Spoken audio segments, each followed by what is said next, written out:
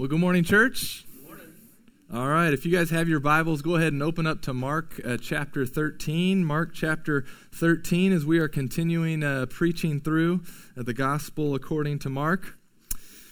Well, September 4th, 2012, March 28th, 2014, July 24th, 2016, and May 11th, 2018. Those were four of some of the best days of my life. And yes, I did have to check the notes on a couple of the last ones just to refresh my memory. But those were the 4 days that my four boys were born into the world. Those were 4 days that God brought new life into the world. And we got to meet our boys on those days. We got to actually see them. I mean, we had seen some pictures on the ultrasound before, but they kind of looked like little alien faces, right? So it was actually on those days that we got to see them, and we got to hold them, and we got to meet them.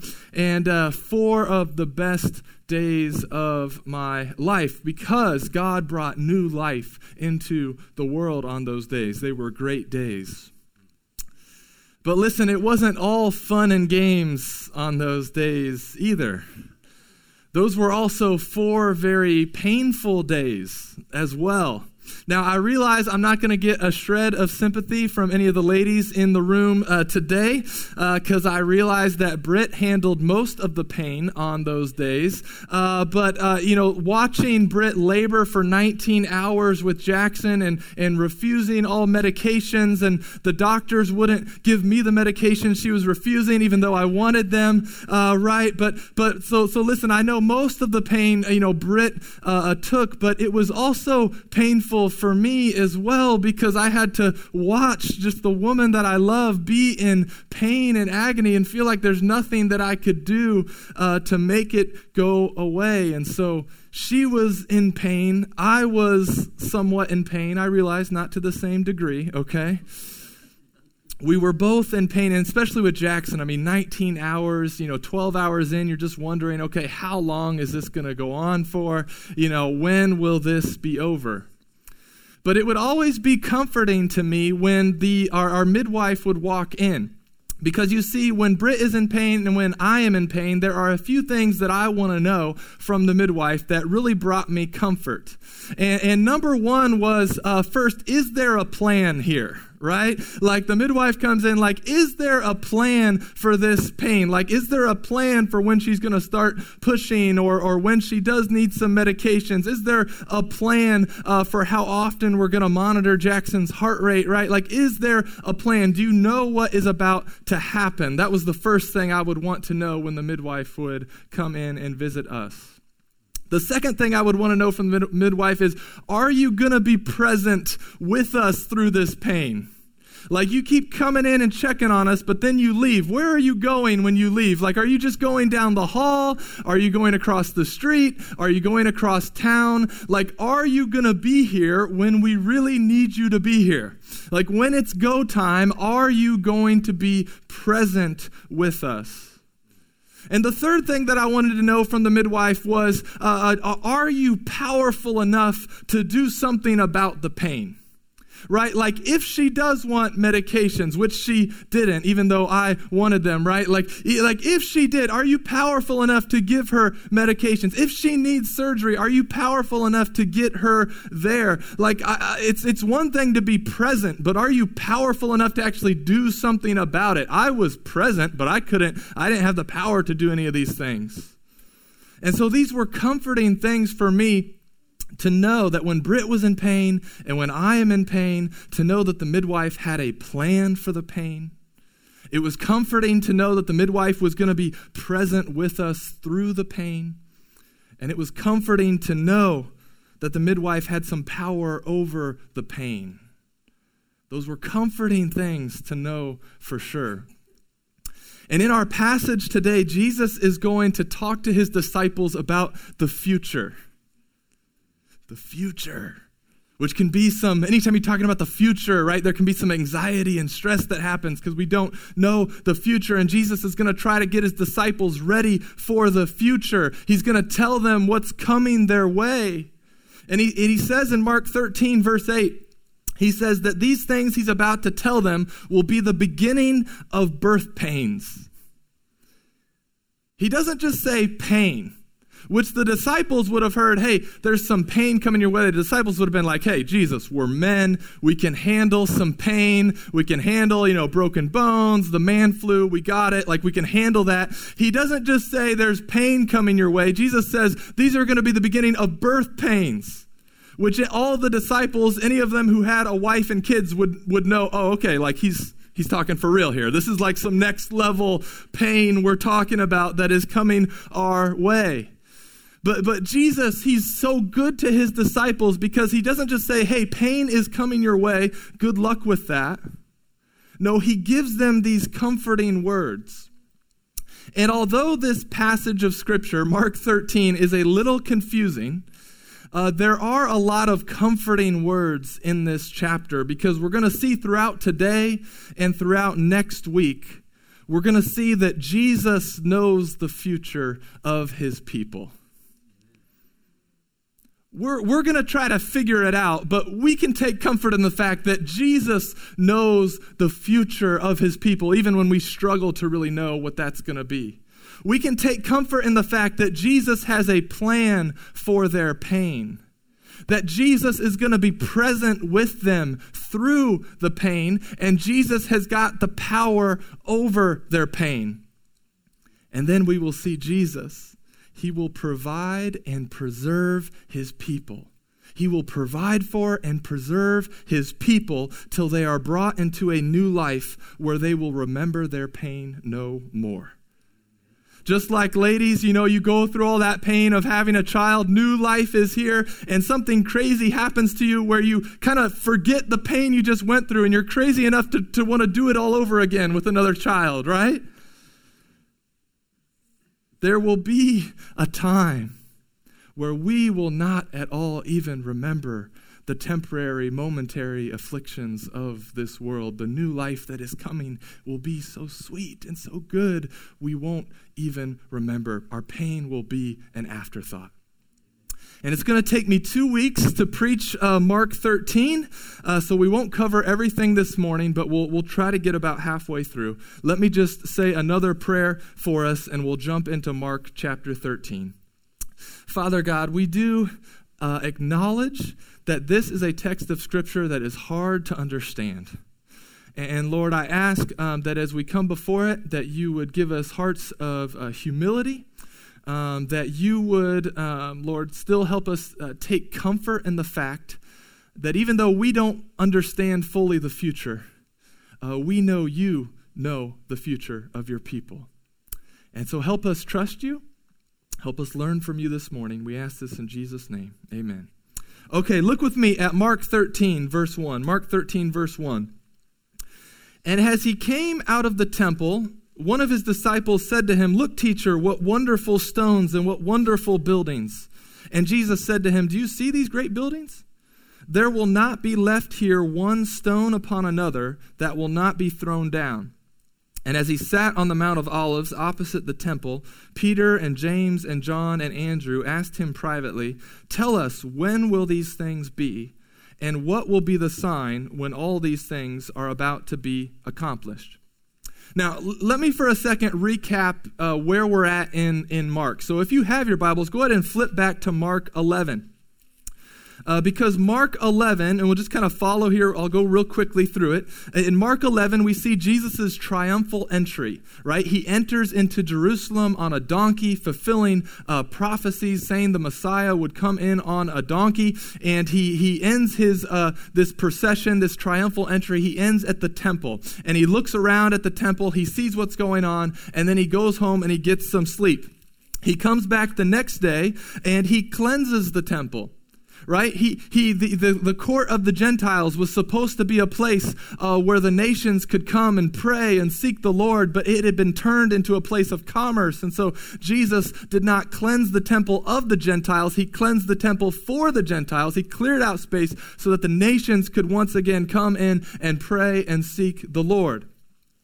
The religious leaders don't like this, though. They challenge his authority. And then Jesus goes into the parable of the tenants. And he says that the religious leaders of the temple, the religious leaders of the Jews of that time, were like the evil, wicked tenants of God's vineyard. They killed all the prophets and messengers that God had sent to them. And Jesus says in this parable that they will end up killing God's son, right? They will kill him as well. And as a result, God is going to come and not destroy the vineyard, but he's going to come and destroy the religious leaders of God's people. And he's going to wipe out the whole temple system, sacrificial system, and replace it with new leadership, right? It's going to transition now to the apostles and to churches and to elders and deacons, right? And so he's saying the religious leaders are like the evil, wicked tenants. God is going to come change leadership for his people. Now, the religious leaders, you can imagine, they don't like this, so they start sending all these people to oppose him. And now in chapter 13, as they are leaving the temple, one of his disciples, we don't know which one, but one of his disciples is still pretty enthralled by the temple. Which the temple, it was an impressive structure. It was Herod the Great's temple, and it was his obsession to just make it a magnificent structure. The temple grounds were over 35 acres. That could encompass 12 football fields, if you can get your mind around this, how big the temple structure was. The stones that were used for the temple were enormous. Some of them were 60 feet long. Some of them weighed more than 1 million pounds.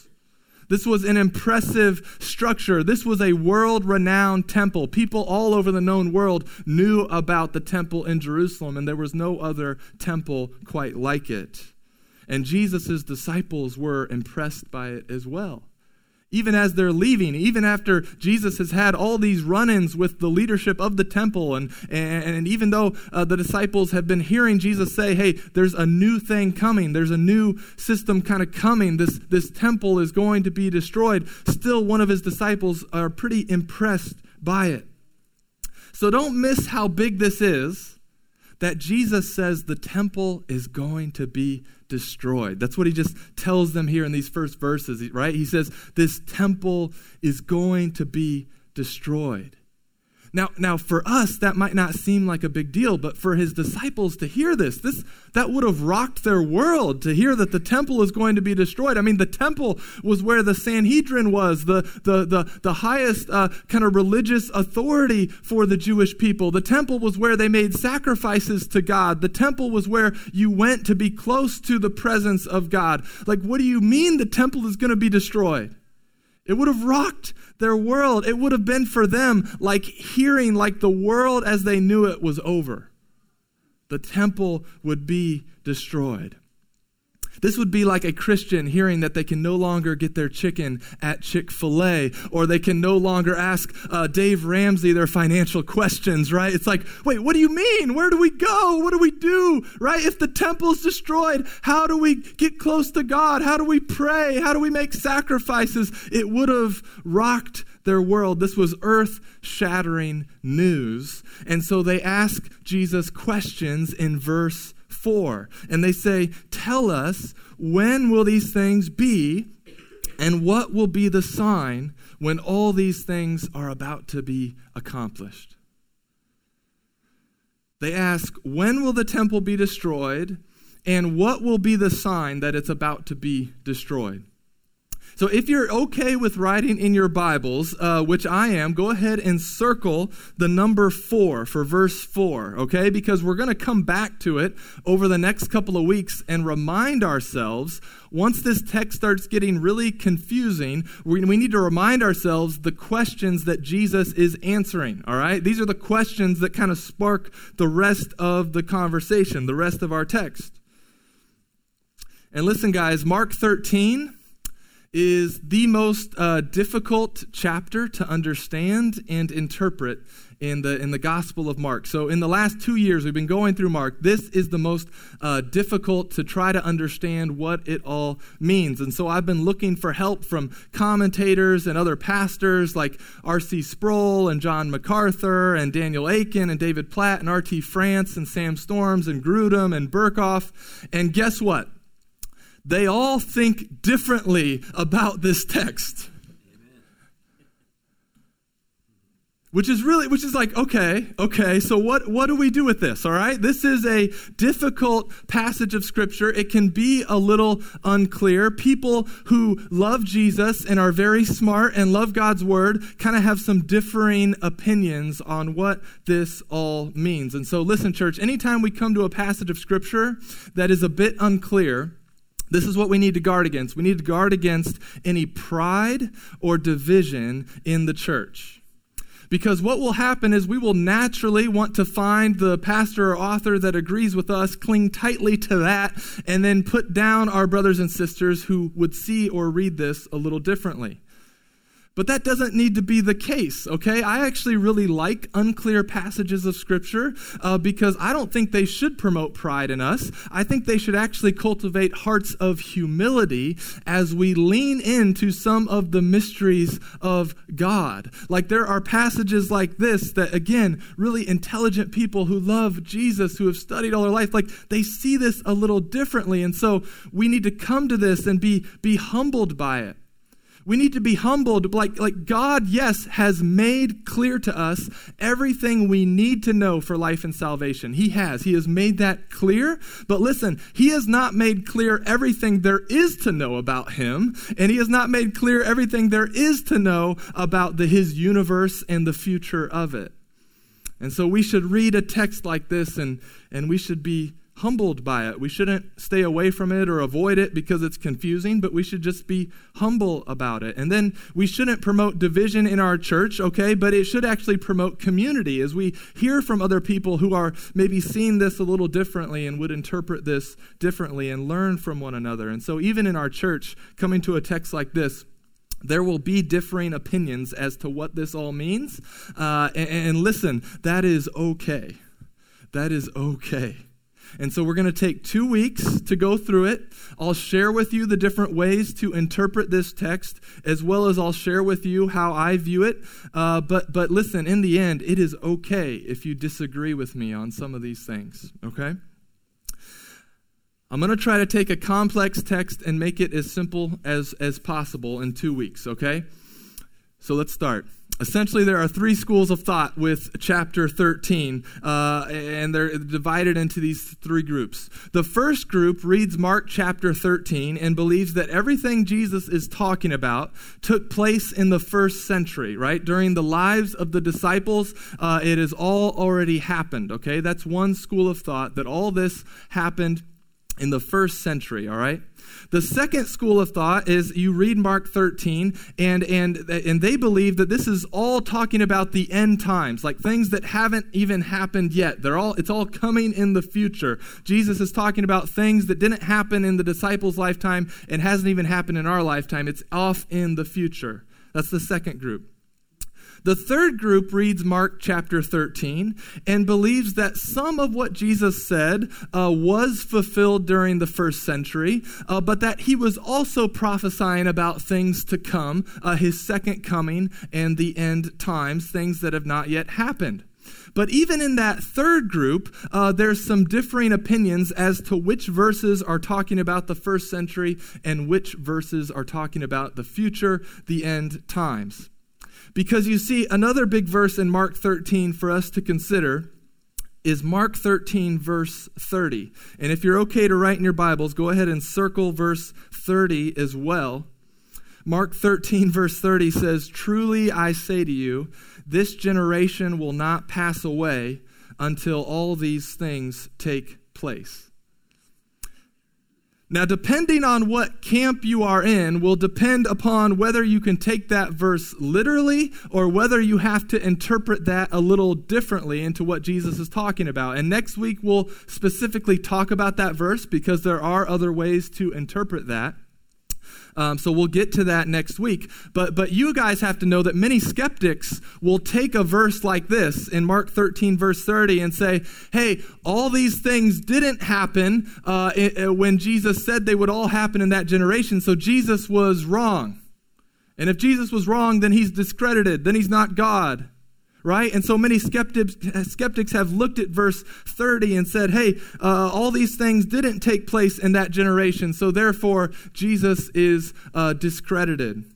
And so we need to deal with verse 30 in some way or another. But just so you guys know where I'm at, I'm going to lay all my cards on the table, all right, this morning for the next couple of weeks.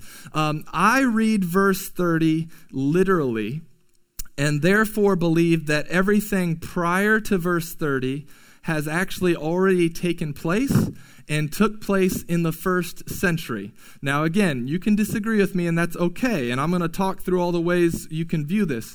And I realize that me saying that probably even creates more questions than it does help at this point. But you can come back next week to hear how I'm going to talk about verses 24 through 27. I don't think are primarily about the second coming of Christ, okay? So hang with me till next week, all right? Okay. But even though there are some complex subject matters in this text, this is ultimately a beautiful passage about Jesus knowing the future of his people.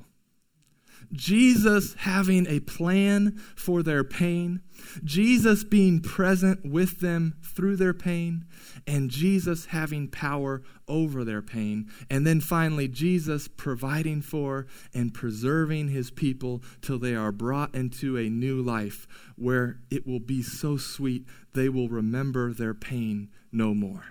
That's the comfort. That's the thing we can cling to in the mix of all the confusing parts of this text. We can cling to that comforting thought that we might not have our future all figured out, but Jesus does. So look with me now at verse 5. Look at me, verse 5. And keep in mind verse 4, right? Remember the questions being asked. When will the temple be destroyed? And what will be the sign when these things are about to be accomplished? And Jesus is now sitting with 4 of his disciples on the Mount of Olives, and they're actually overlooking the temple, right? The Mount of Olives, they're sitting there. They've asked him a question about the temple, and they're now sitting looking out at the temple. And this is what he says in verse 5, Mark 13, verse 5. And Jesus began to say to them, "See that no one leads you astray. Many will come in my name, saying, 'I am he,' and they will lead many astray. And when you hear of wars and rumors of war, do not be alarmed. This must take place, but the end is not yet. For nation will rise against nation, and kingdom against kingdom. There will be earthquakes in various places, and there will be famines. But these are but the beginning of the birth pains. But be on your guard, for they will deliver you over to councils, and you will be beaten in synagogues, and you will stand before governors and kings for my sake to bear witness before them. And the gospel must first be proclaimed to all nations. And when they bring you to trial and deliver you over, do not be anxious beforehand what you are to say, but say whatever is given you in that hour. For it is not you who speak, but the Holy Spirit. And brother will deliver brother over to death, and the father his child, and children will rise against parents and have them put to death, and you will be hated by all for my name's sake, but the one who endures to the end will be saved." All right, now that text, it could be talking about future end time stuff, but I'm going to argue that it's primarily talking about what is about to happen to his disciples. Jesus is getting his disciples ready. He says pain is coming, and not just any pain, but birth pains, right? But what do we know about birth pains? Birth pains mean that something new is coming, right? Something new is coming. There's a plan for this pain. And I've heard it said that Christians, we are not saved from trials, but we are saved through trials. And here, Jesus is telling his disciples that pain is coming. And he warns them, he says in verse 5, "See to it that no one leads you astray." Think about it. When is one of the most likely times you will be led astray, or someone could be led astray? Like when they are in pain. When you are in pain, you just want the pain to stop, right? And therefore, you can easily be led astray. You can be like the person on the way to the hospital to see me, to have a trained professional evaluate their pain, but they're in so much pain, they see Family Video selling CBD oil, so they turn off and miss their appointment to go to Family Video. Like, that's a real life illustration for you, right? Like it's because when we're in pain, right, we can be easily led astray. We just want the pain to stop. Like, why Is Family Video selling CBD oil? I don't know. What's going on there? We need to talk about that. That'll be Citigroup discussion this week. But we are most vulnerable to being led astray when we are in pain. And so when they're in mental pain or emotional pain, right, this is when they will grab on to any blogger or influencer or author, anyone who can make claims that they can stop their pain. People are ready to grab on to that, right? And so this was happening in the first century in the lives of the disciples after Jesus had ascended into heaven. Historians tell us that in the first century, there were many that came and claimed to be the Messiah. There were many that came and claimed to be the one the people had been waiting for. And so many people were led astray by these false messiahs. And Paul gives a similar warning to the Colossians. In Colossians 2, verse 8, which we'll have up on the screen, he writes, "See to it that no one takes you captive by philosophy and empty deceit, according to human tradition, according to the elemental spirits of the world, and not according to Christ." Jesus says, pain is coming. Don't be led astray by any of these other false Christ, anything that's not according to Christ. He then warns them that wars and rumors of war will happen. And this was happening in the first century. For example, in the year AD 40, just a few years after Jesus spoke these words, the emperor of Rome had tried to set up a statue of himself in the temple. And so there were these violent protests among the Jewish people and rumors that war would eventually break out. And then war did eventually break out. Later on in AD 66 through AD 70, the Jews led a revolt against the Romans, which eventually then led to the destruction of Jerusalem and eventually led to the destruction of the temple. And AD 70, approximately 40 years after Jesus said the temple would be destroyed, it was in fact destroyed. The unthinkable happened. Was Jesus just lucky? Was that a lucky guess, or is he God, right? He said 40 years before the temple would be destroyed, and in AD 70, the Romans destroyed the temple. Jesus also goes on to warn his disciples that there will be earthquakes and famines, which this was happening in the first century as well. In AD 61, there was a huge earthquake in the region of modern-day Turkey. Another earthquake leveled the city of Pompeii in AD 63. And then between the years AD 41 and 54, there were several famines throughout the known world. Now, the rest of the world would have been taken off guard by all these things, but not the disciples of Jesus, right? Jesus had told them that pain was coming. These things were going to be leading up to the destruction of the temple. And Jesus also tells them that they're going to be persecuted, right? He says, you're going to be beaten in synagogues. You're going to have to stand before kings and governors to proclaim the gospel. But that they shouldn't be nervous about what they're going to say, but that what they're going to say is going to be given to them by the Holy Spirit. And then verse 10 then says that the gospel must first be proclaimed to all the nations. Well, you might be asking, okay, Grant, you said you think everything before verse 30 took place in the first century, but there are still people groups today that have not heard the gospel. So let me clarify for a second this verse, because listen, I very much agree that the Great Commission that Jesus gave for us to go and make disciples of all nations, I do not believe that mission is yet complete. I believe that still is our mission, to go to the nations and make disciples. However, I think that the best way to understand verse 10 is you have to put yourself in the position of a Jewish disciple in the first century who is asking about the temple and sitting on the Mount of Olives looking at the temple. Okay? And so what Jesus, I believe, is emphasizing is that the gospel is not just for the Jewish nation, but it is for the nations, plural, right? Paul, who also lived in the first century, he spoke in this language as well, of the gospel going to the nations and going to the known world, even though we know in Paul's life the gospel hadn't gotten to every square inch of planet Earth yet. So, for example, in Colossians 1, 5 and 6, Paul writes, because of the hope laid up for you in heaven, of this you have heard before in the word of truth, the gospel, which has come to you, as indeed in the whole world it is bearing fruit and increasing, as it also does among you since the day you heard it and understood the grace of God in truth. He uses that phrasing in the whole world. And then Paul also uses that language in Romans 1.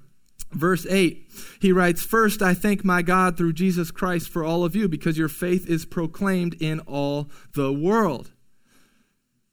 Now, we know the gospel, right, had not gone to every inch of the entire world, but we do know, at least in the first century, it had gone out from the Jewish nation to the nations. It had gone and spread throughout the known world.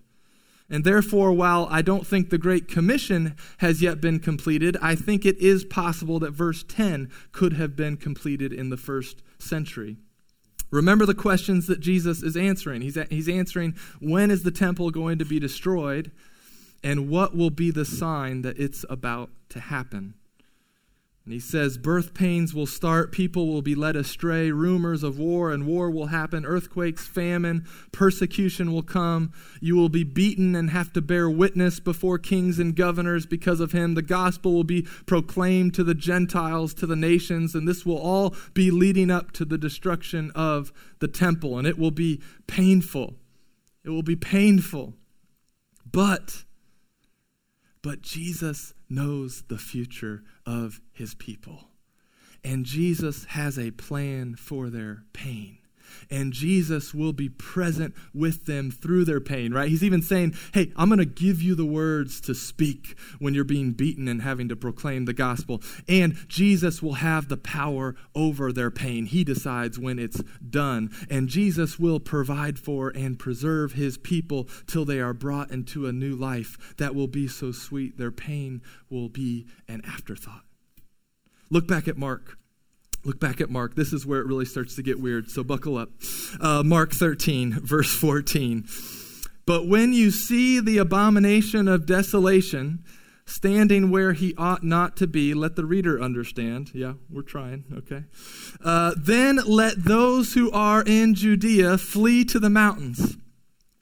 Let the one who is on the housetop not go down, nor enter his house to take anything out. And let the one who is in the field not turn back to take his cloak. And alas for women who are pregnant and for those who are nursing infants in those days. Pray that it may not happen in winter. For in those days there will be such tribulation as has not been from the beginning of the creation that God created until now, and never will be. And if the Lord had not cut short the days, no human being would be saved. But for the sake of the elect, whom he chose, he shortened the days. And then if anyone says to you, look, here is the Christ, or look, there he is, do not believe it. For false Christ and false prophets will arise and perform signs and wonders to lead astray, if possible, the elect. But be on guard, I have told you all things beforehand. Now, most of us read the abomination of desolation and we think, sweet mercy, what's going on here? And then I love what John Mark likely adds here for us, a little commentary, right, in parentheses. Let the reader understand. Okay, we'll try our best. But you see, Jesus, when he brings up the abomination of desolation, he's referring to prophecy that was given to the prophet Daniel.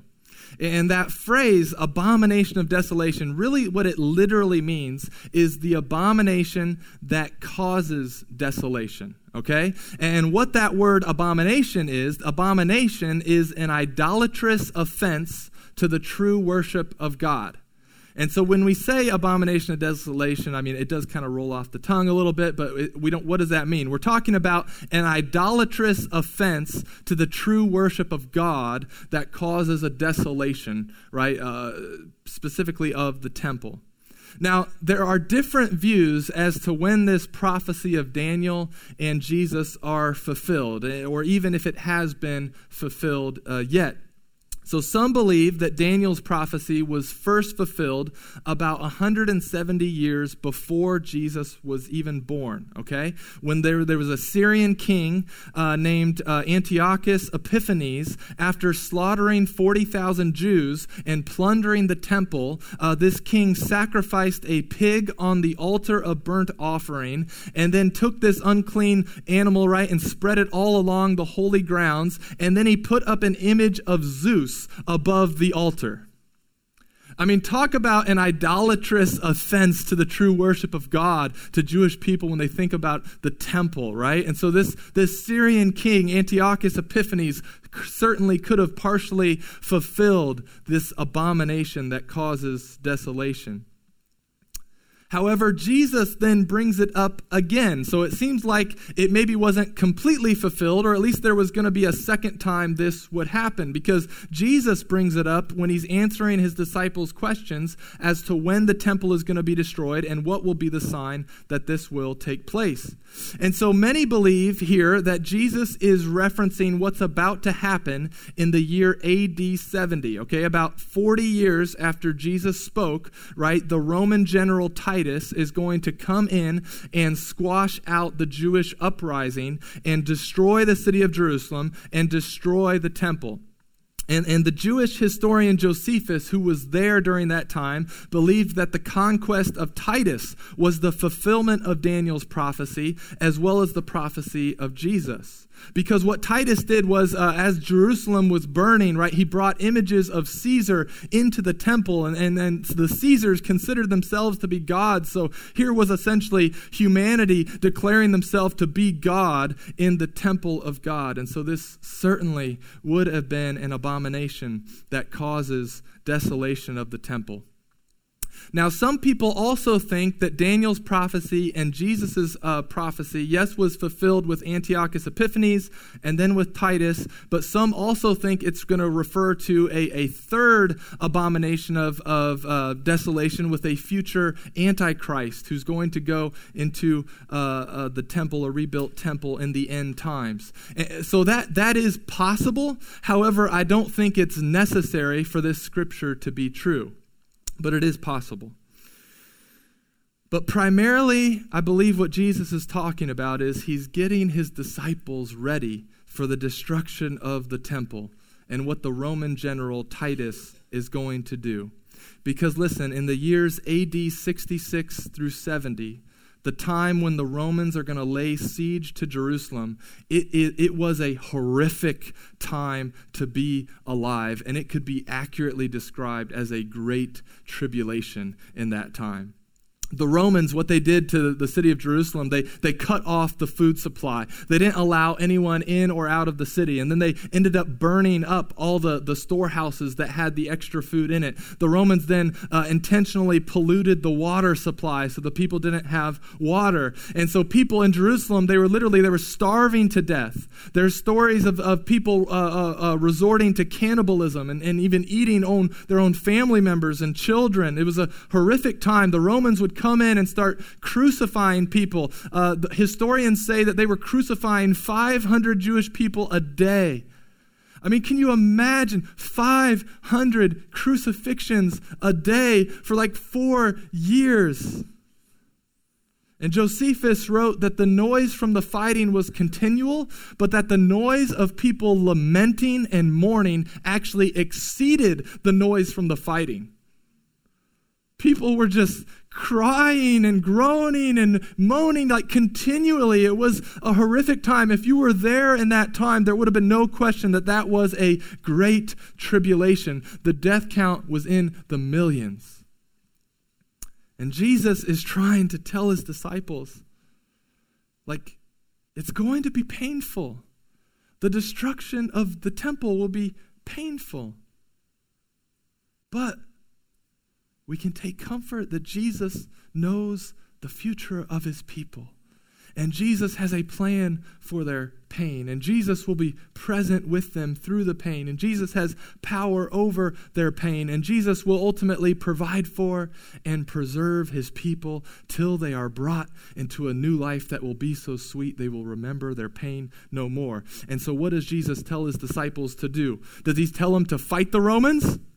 I mean, everyone thought the Messiah was going to be a political, military hero and leader and rescuer. And Josephus recounts during that war, some of even the Jewish military strategy was like expecting the Messiah to show up and rescue at some point. Like they were even strategizing like, okay, we'll do this, and then hopefully the Messiah shows up, right? They were still ready and looking for that. So what does Jesus say? Does he say, fight the Romans? That's when I'm going to show up and cut them all down? No, look how gracious Jesus is. And we're going to wrap up this morning with this. Look how gracious Jesus is. He preserves his people by giving them a plan of escape. Look at Mark 13, verse 14. Here's his plan of escape. But when you see the abomination of desolation standing where he ought not to be, then let those who are in Judea flee to the mountains.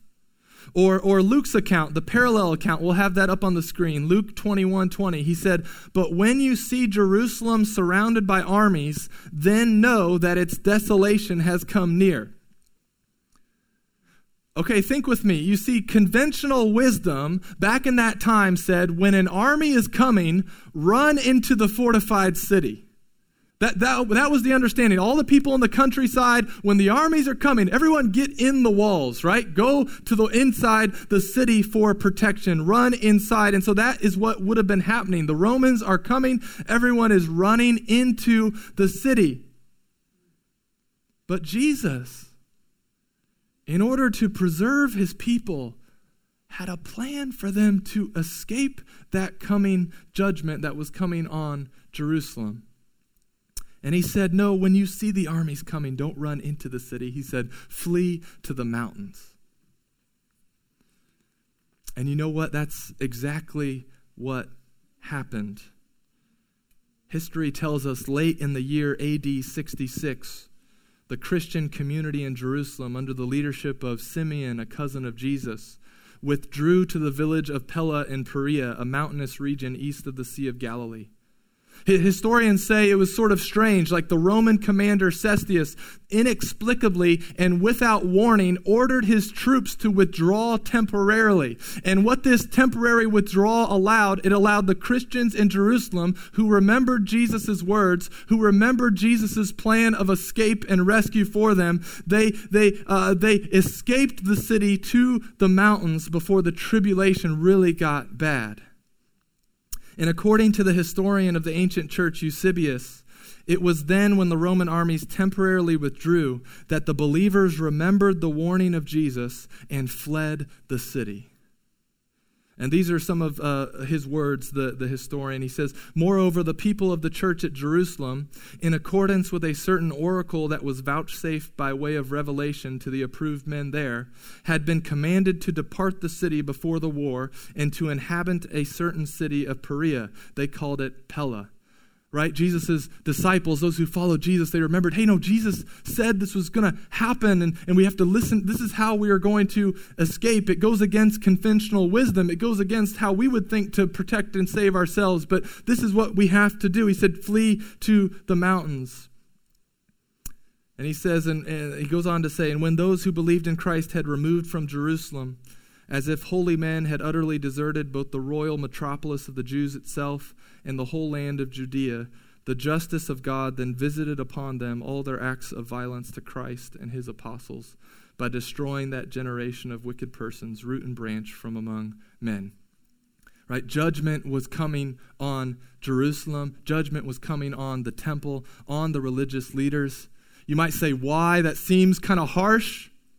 It's actually not that harsh. God came to the city and they crucified him. Right? The religious leaders, God had sent prophets and messengers to them to plead with them, but they rejected them. They had been taking advantage of widows. They had been pretending to be on God's team, and they were not. They had abused their power. They had killed the messengers of God, and they ultimately killed God's Son. So judgment was coming, but Jesus gave people a way of escape. Jesus warned his disciples pain was coming. Things were going to get painful. But when the pain would come, his disciples should not be discouraged. They should not be led astray. They should not renounce their faith. No, this pain was according to the plan of God. And they could take comfort in the fact that there was a plan. You see, yes, the temple was destroyed by the Romans. And I'm closing with this, I promise. Yes, the temple was destroyed by the Romans. But that was according to the plan of God. Because through Christ, we no longer have to go to a temple to be near the presence of God. But now, because of the life, death, and resurrection of Jesus, God's Spirit can now live inside of us. Paul wrote to the Corinthians in 1 Corinthians 3:16, he says, "Do you not know that you are God's temple?" Right? Like something new is coming. The destruction of the temple is going to be a hard, painful time, but something new and something even better, something life-giving is coming. Do you not know that now you are God's temple? God's Spirit can dwell with his people. The people of God are no longer separated by God. It's no longer separated from the presence of God. Through the life, death, and resurrection of Jesus, the curtain that separated us has been torn in two, and God and man can once again dwell together. Yes, in this world we will experience pain. Yes, the destruction of the temple and the sacrificial system and the religious establishment, it was going to be painful, but something new was coming. And so too for us, church. There will be pain and trials in this life, but take heart, something new is coming. Jesus knows the future of his people. Jesus has a plan for our pain. Jesus will be present with us through our pain. Jesus has power over our pain, and Jesus will provide for and preserve us till we are brought into a new life that will be so sweet we will remember our pain no more. We've had enough fun this morning. We'll save the rest of chapter 13 for next week. Let's pray.